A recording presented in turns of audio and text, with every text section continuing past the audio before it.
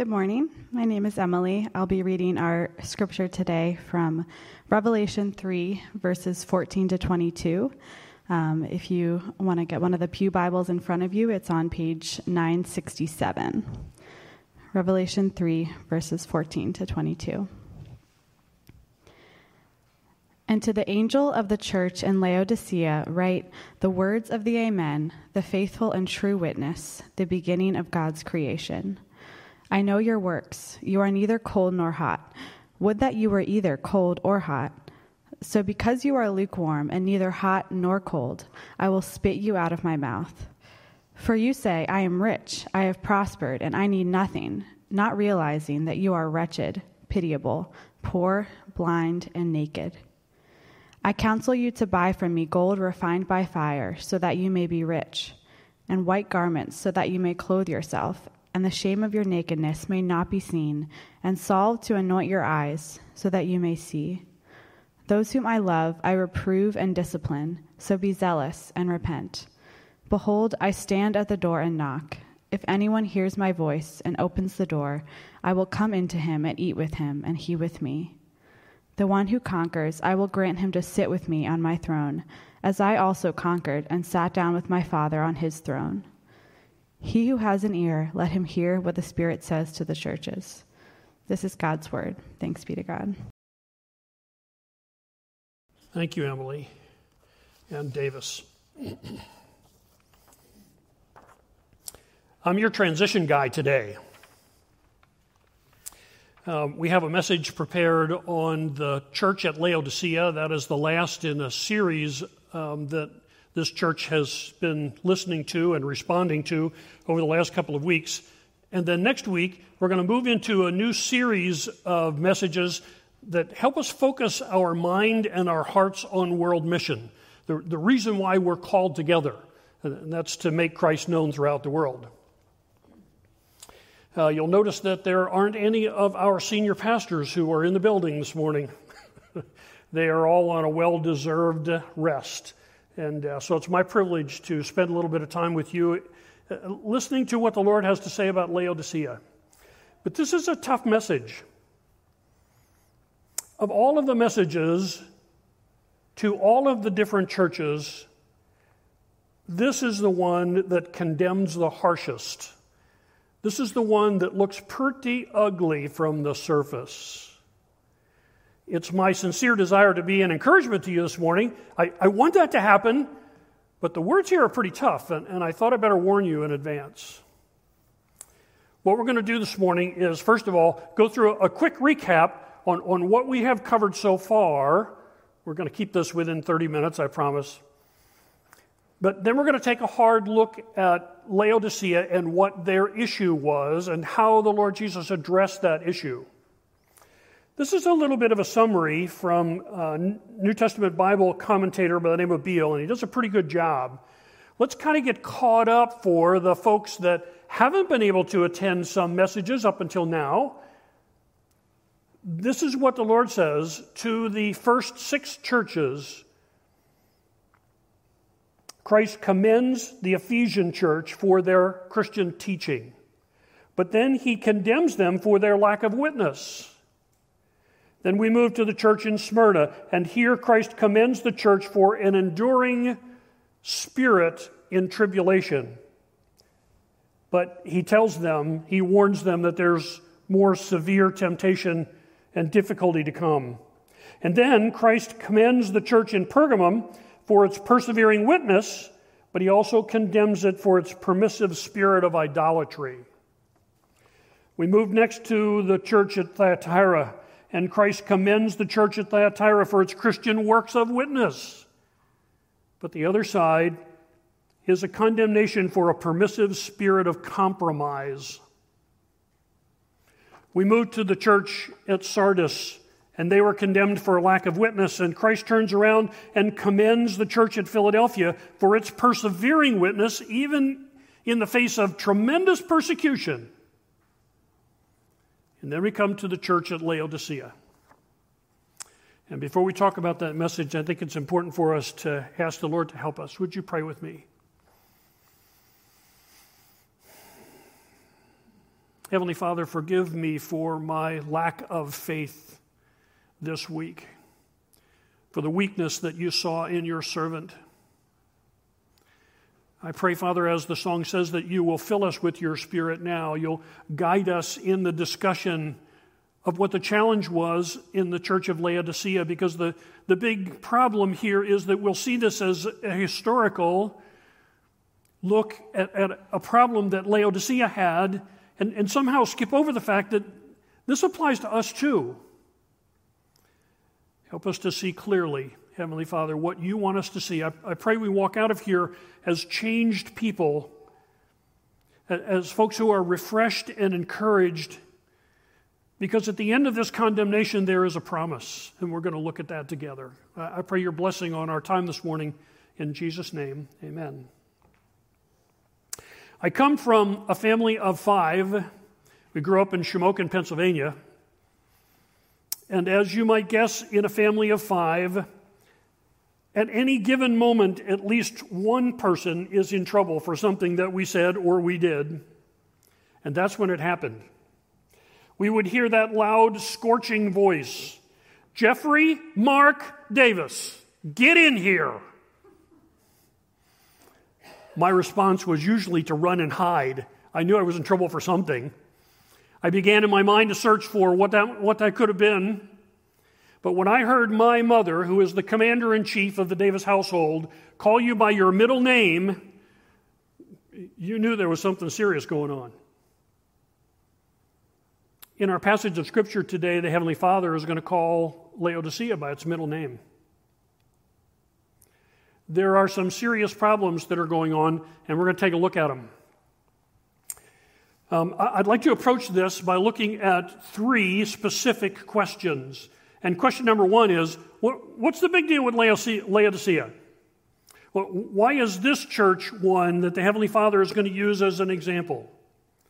And the second thing we need to see is the tough wording that he uses. You heard Emily say that the Lord Jesus' counsel here is, you're not hot or cold, and because of that, I'm going to spit you out of my mouth. Why did Jesus choose those specific words? And finally, we have to come to a resolution here. What's the take-home for me? What does genuine faith look like? Because it's obvious that the church at Laodicea is exercising a false faith. Now, before we get into the heart of the message here, I want to remind us of what Pastor Ben said when he started this whole series. What is the purpose for the book of Revelation? The purpose for the book of Revelation is it was written to provide a blessing to the church under fire in the last days by lifting our eyes to focus on the Lord Jesus. Now, as we started our passage of Scripture, we find a description of the author here. And he says he is writing to the church at Laodicea, and these things says the Amen and the faithful one and the true witness. Now, you and I know Amen means so be it. It means what I'm telling you is absolutely, verifiably the truth. So Jesus is, before he starts this conversation, he's identifying himself as the faithful one, as the true one. And that's really important because he's going to call out Laodicea for not having faithfulness. Okay, step number 1, here we go. What's up with Laodicea? Well, let's take a look a little bit at geography. I want you to have a little bit of an idea of where all of this is taking place. You'll see that all of the 7 churches are relatively close together. They're in the eastern part of what is today Turkey. The purple circle is where John is located. He's writing the book of Revelation from the island of Patmos. The city that is circled in red in the lower right-hand side is Laodicea. Laodicea, in the biblical time of John's writing, was known primarily for 3 things. The first reason why they are part of the 7 churches here is this was one of the greatest financial centers in all of the known biblical world at this time. They had so much money that in 60 AD, when there was a giant earthquake and a majority of the buildings in Laodicea were destroyed, they sent a note to the emperor saying, "We're okay. We don't need any financial help from Rome. We can take care of this ourselves." Are you starting to see the problem? There's a self-sufficiency here. When Rome needed money, they went to Laodicea and some of the financial centers that were there. There was so much of a financial bubble in and around Laodicea that they began to put their trust in finances and not in looking to the Lord for what it is that they needed. Item number 2. This was the only producer of black wool in the entire region. You'll hear me say a little bit later that Laodicea actually sat up on a plateau. This was good land for sheep, and in this particular region, there were sheep with black wool. That black wool was highly prized throughout the region. It had a glossy, a beautiful feel to it. And if you were able to afford clothes made out of the black wool in Laodicea, you were somebody. This was not just a financial center, this was an industrial center that was very well known throughout the region.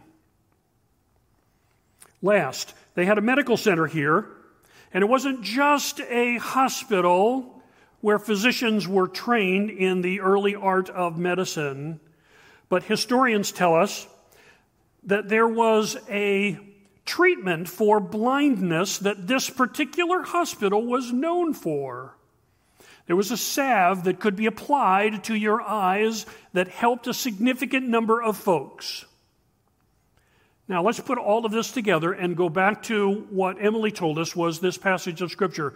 That they're rich. That they have beautiful clothing. They have a hospital that's known for curing blindness. Now, what does Scripture say? In verse number 17, because you say, "I'm rich, I'm increased with goods, and I have need of nothing, thou knowest not that thou art wretched, miserable, poor, blind, and naked." This is beautiful, folks. This is the loving Lord Jesus who says, this is what you think, and this is what it really is. You think that you're rich. Let me tell you something. You're spiritually poor. You're in the poorhouse. You're exactly opposite of what you think. You believe that because this is an area where there is technological sophistication, that you're better than somebody else. That's just not the case. I want you to have the kind of gold that you can only have from a gift that I give you. I want you to have clothing, spiritual clothing, that helps distinguish you from everybody else in a positive way. You think that because there's a medical center there that you figured this out? You're wrong. This started me thinking, I wonder what it is that our church thinks that we do particularly well. One of the things that I do in my civilian life is research. And so I decided to do a little research. This is an unscientific scientific poll. Are you ready? I talked to about 10%, statistically significant number, about 10% of our church populace. I interviewed pastors, I interviewed elders, I interviewed some of the deacons and deaconesses, and some of the folks who are sitting in the pews this morning. And I had 2 questions for them. Question number 1, what is it that you think we do particularly well? Be careful. And what is it that you think that Community Evangelical Church can do a little bit better than what we have done in the past? You want to know what the results were? Let's take a look. Next slide, please. Next slide.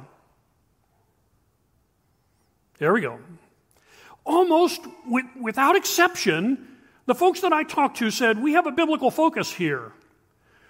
Everything that we do is really centered around this book. And I thought, what a wonderful thing. Then I started to think, we have been irreparably touched by COVID. This church is not the same church that it was a year ago.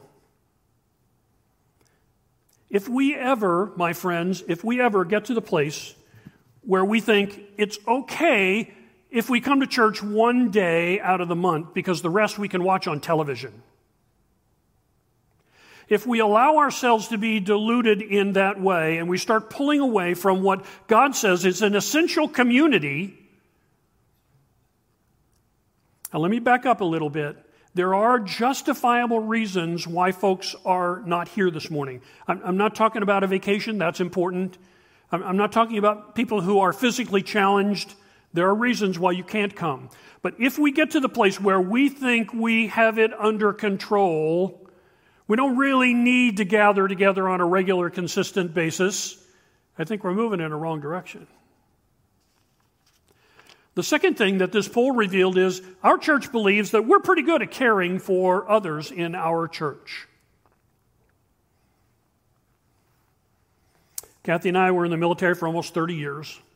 We traveled around. We were members of churches in each one of those assignments. There were 9 of them. What I can tell you beyond a shadow of a doubt is that there are needs. There are people who are sitting here right now in this room who are really hurting.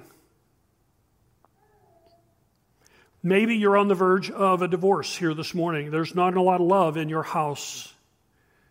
Maybe you have a child that's severely ill, COVID or maybe not COVID. I know that there are needs here that are not being met. So we have to be careful when we stand up and say, this is what we need to be known for. Just be careful. Ministry to children. Thank you, Carolyn. This is something that our church, as a church body, believes about what happens down the hallway. And they're right. It's terrific. If you were part of Vacation Bible School, you could have seen that for yourself. But she knows, and I know, that unfortunately the investment that you make in children is probably not even visible for 10 or 15 years, yes? It's just something that we are called to do on a consistent, regular basis. Let's not put our faith and trust in what we do. This stuff is difficult to measure, and we can't brag. Let me tell you what the right attitude is. Take your Bibles and turn back with me, or your electronic devices. We're just going to take a look at 2 passages of Scripture, just 2. In the book of Romans, chapter 12, we're talking about right Christian conduct in Paul's letter to the Romans. In Romans chapter 12, verse 3, we shouldn't think more highly of ourselves than we ought to think, but we ought to think soberly, accordingly as God has given each of us a measure of faith. Look down at verse number 16. We should be men and women of low estate. Be not wise in your own eyes. Be very careful what it is that we confess that we're pretty good at. So let's go to that condemnation from the Heavenly Father. What does he mean when he says, I wish that you were either hot or cold? Surely the Heavenly Father doesn't wish that there were cold people in the church. If you go back in the commentaries, what you'll find out is that Laodicea was situated on top of a plateau, and there was no natural water source there. So Laodicea, as a city, gets its water from hot springs, and it's transported by a viaduct into the city. So when it arrives, it is lukewarm. And that is what the Lord is trying to do here. He's trying to paint a picture so that they can accurately see what their faith is like. And he says, you just think you're hot stuff. Actually, you're lukewarm, and it's so bad I want to spit you out of my mouth. Wow. It may not seem like it to you, but trapped inside of this body is a long-distance runner. I did that when I was in high school and college, and there are a couple of marathons that part of that experience.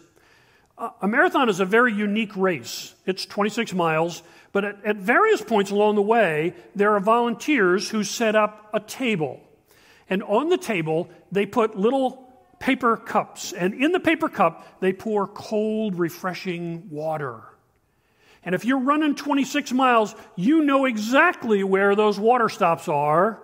And you look forward to that cool water. It refreshes. And if you ever watch a marathon race on television, you've got to have something better to do. But if you ever do, you'll see those racers grab that cup and they only drink about half of it, and the rest they pour on their heads. It cools them off. If you are a jogger instead of a runner, what happens is by the time you get to that water stop, that little cup of water has been sitting out in the sun for a fair amount of time. And when I grab that cup and put that water in my mouth, it's lukewarm. And the only thing you can bear to do is just swish it around in your mouth and spit it out, because it's not very refreshing, and it certainly isn't very cool. I think that the Christians who are listening to this letter at Laodicea understood exactly what the Lord meant. You think you're hot stuff, but you better be careful. What is God's antidote? Verse number 18. I counsel you to buy of me gold tried in a fire, that thou mayest be rich, thou mayest have white raiment, white clothes, that you can be clothed well, that the shame of your nakedness doesn't appear, and you can anoint your eyes with eye salve so that you can see.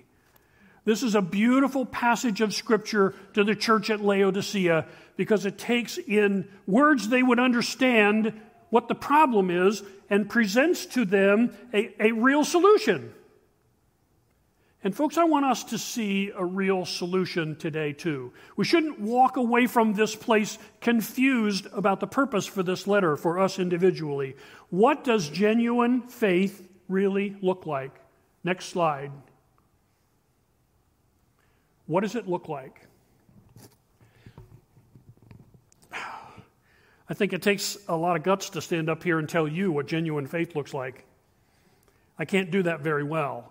But let me make a couple of suggestions. Number one, this comes from the other side of that survey. Let's go back and think a little bit. We know what we think we do well. What is it that we as a community think we can do a little bit better? Next slide. Number one is ministry to the community. What does that mean? Are there folks in your own neighborhood who need some help in some way? We have a community of Nepalese immigrants that's growing, and right across the street from Kathy and I, yesterday there was a young man who had pulled out his lawnmower, and I'm sure he hadn't read the instructions, but he was having an awful time just getting a lawnmower started. There's an opportunity for you to walk across the street. Do folks in your neighborhood need babysitting? Is there someone who would appreciate some freshly baked cookies? Is there some way that you can impact your neighborhood for the cause of Christ? Tone and Neil Hess are at the head of an immigrant ministry in our church, and they have regular opportunities for us to be involved with folks who aren't dressed like us, who don't talk like us. I don't know about you, but that's a little intimidating for me. I'm going to work up the courage to go spend a little bit more time talking to those folks who have made their way into our church. I'd love to encourage you to do the same thing. Number two, more volunteers in church. This is something you have told me. We need more volunteers. I dare say that if you walk to the back of the sanctuary today and you talk to Carolyn, she would be able to tell you where the holes are in children's ministry and where we could use a little bit of extra help. I'm not asking you if you think you should help. I'm asking you what you think you should be doing. What I need to do in addition to what's already going on. We can ask. There are a series of videos that have been put up on our Facebook site Each one of the deacons and deaconesses has asked for help in the area that they are now responsible for. If you can bake cookies, there's a place for you to work in this church. If you can make a meal, there's a place for you. If you can work with children, and the list goes on and on and on. If you can pull weeds, there's a place for you. I want to challenge you this morning to look for that place of service. And number 3, a greater focus on evangelism.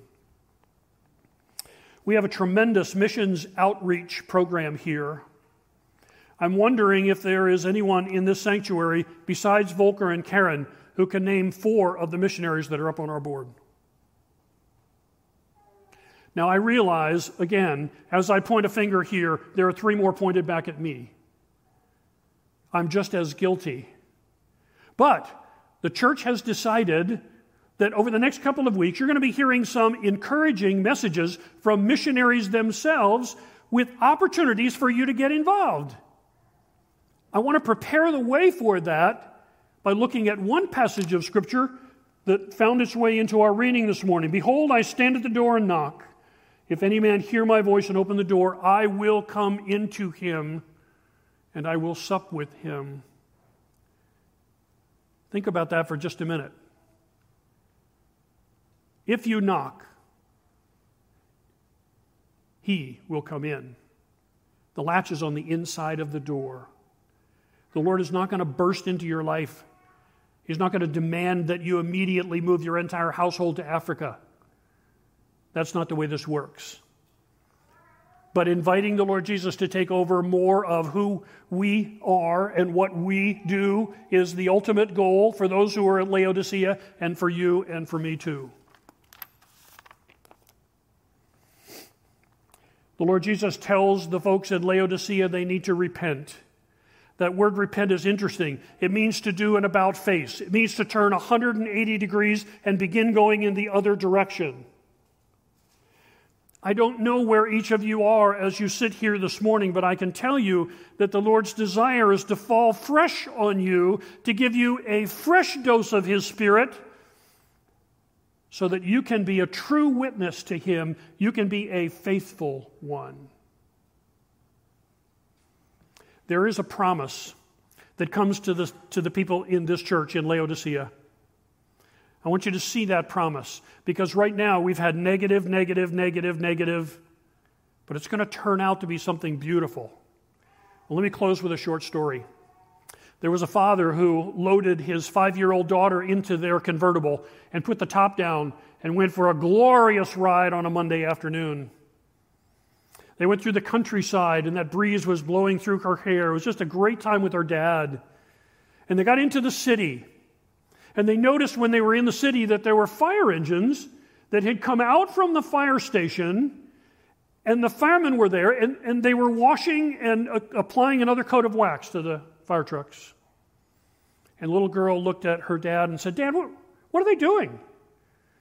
The dad said, "Sweetheart, they do that once a week. They bring all the fire trucks out, and they make sure that all the equipment is working well.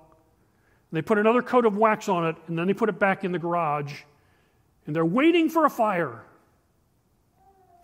I certainly hope that no one can confuse that scenario with what you and I do on a week-in, week-out basis. If you come to church, if I come to church to get cleaned up a little bit and apply one more coat of theological wax so we can feel good about ourselves and we leave this place, then we have missed out on the purpose for this church.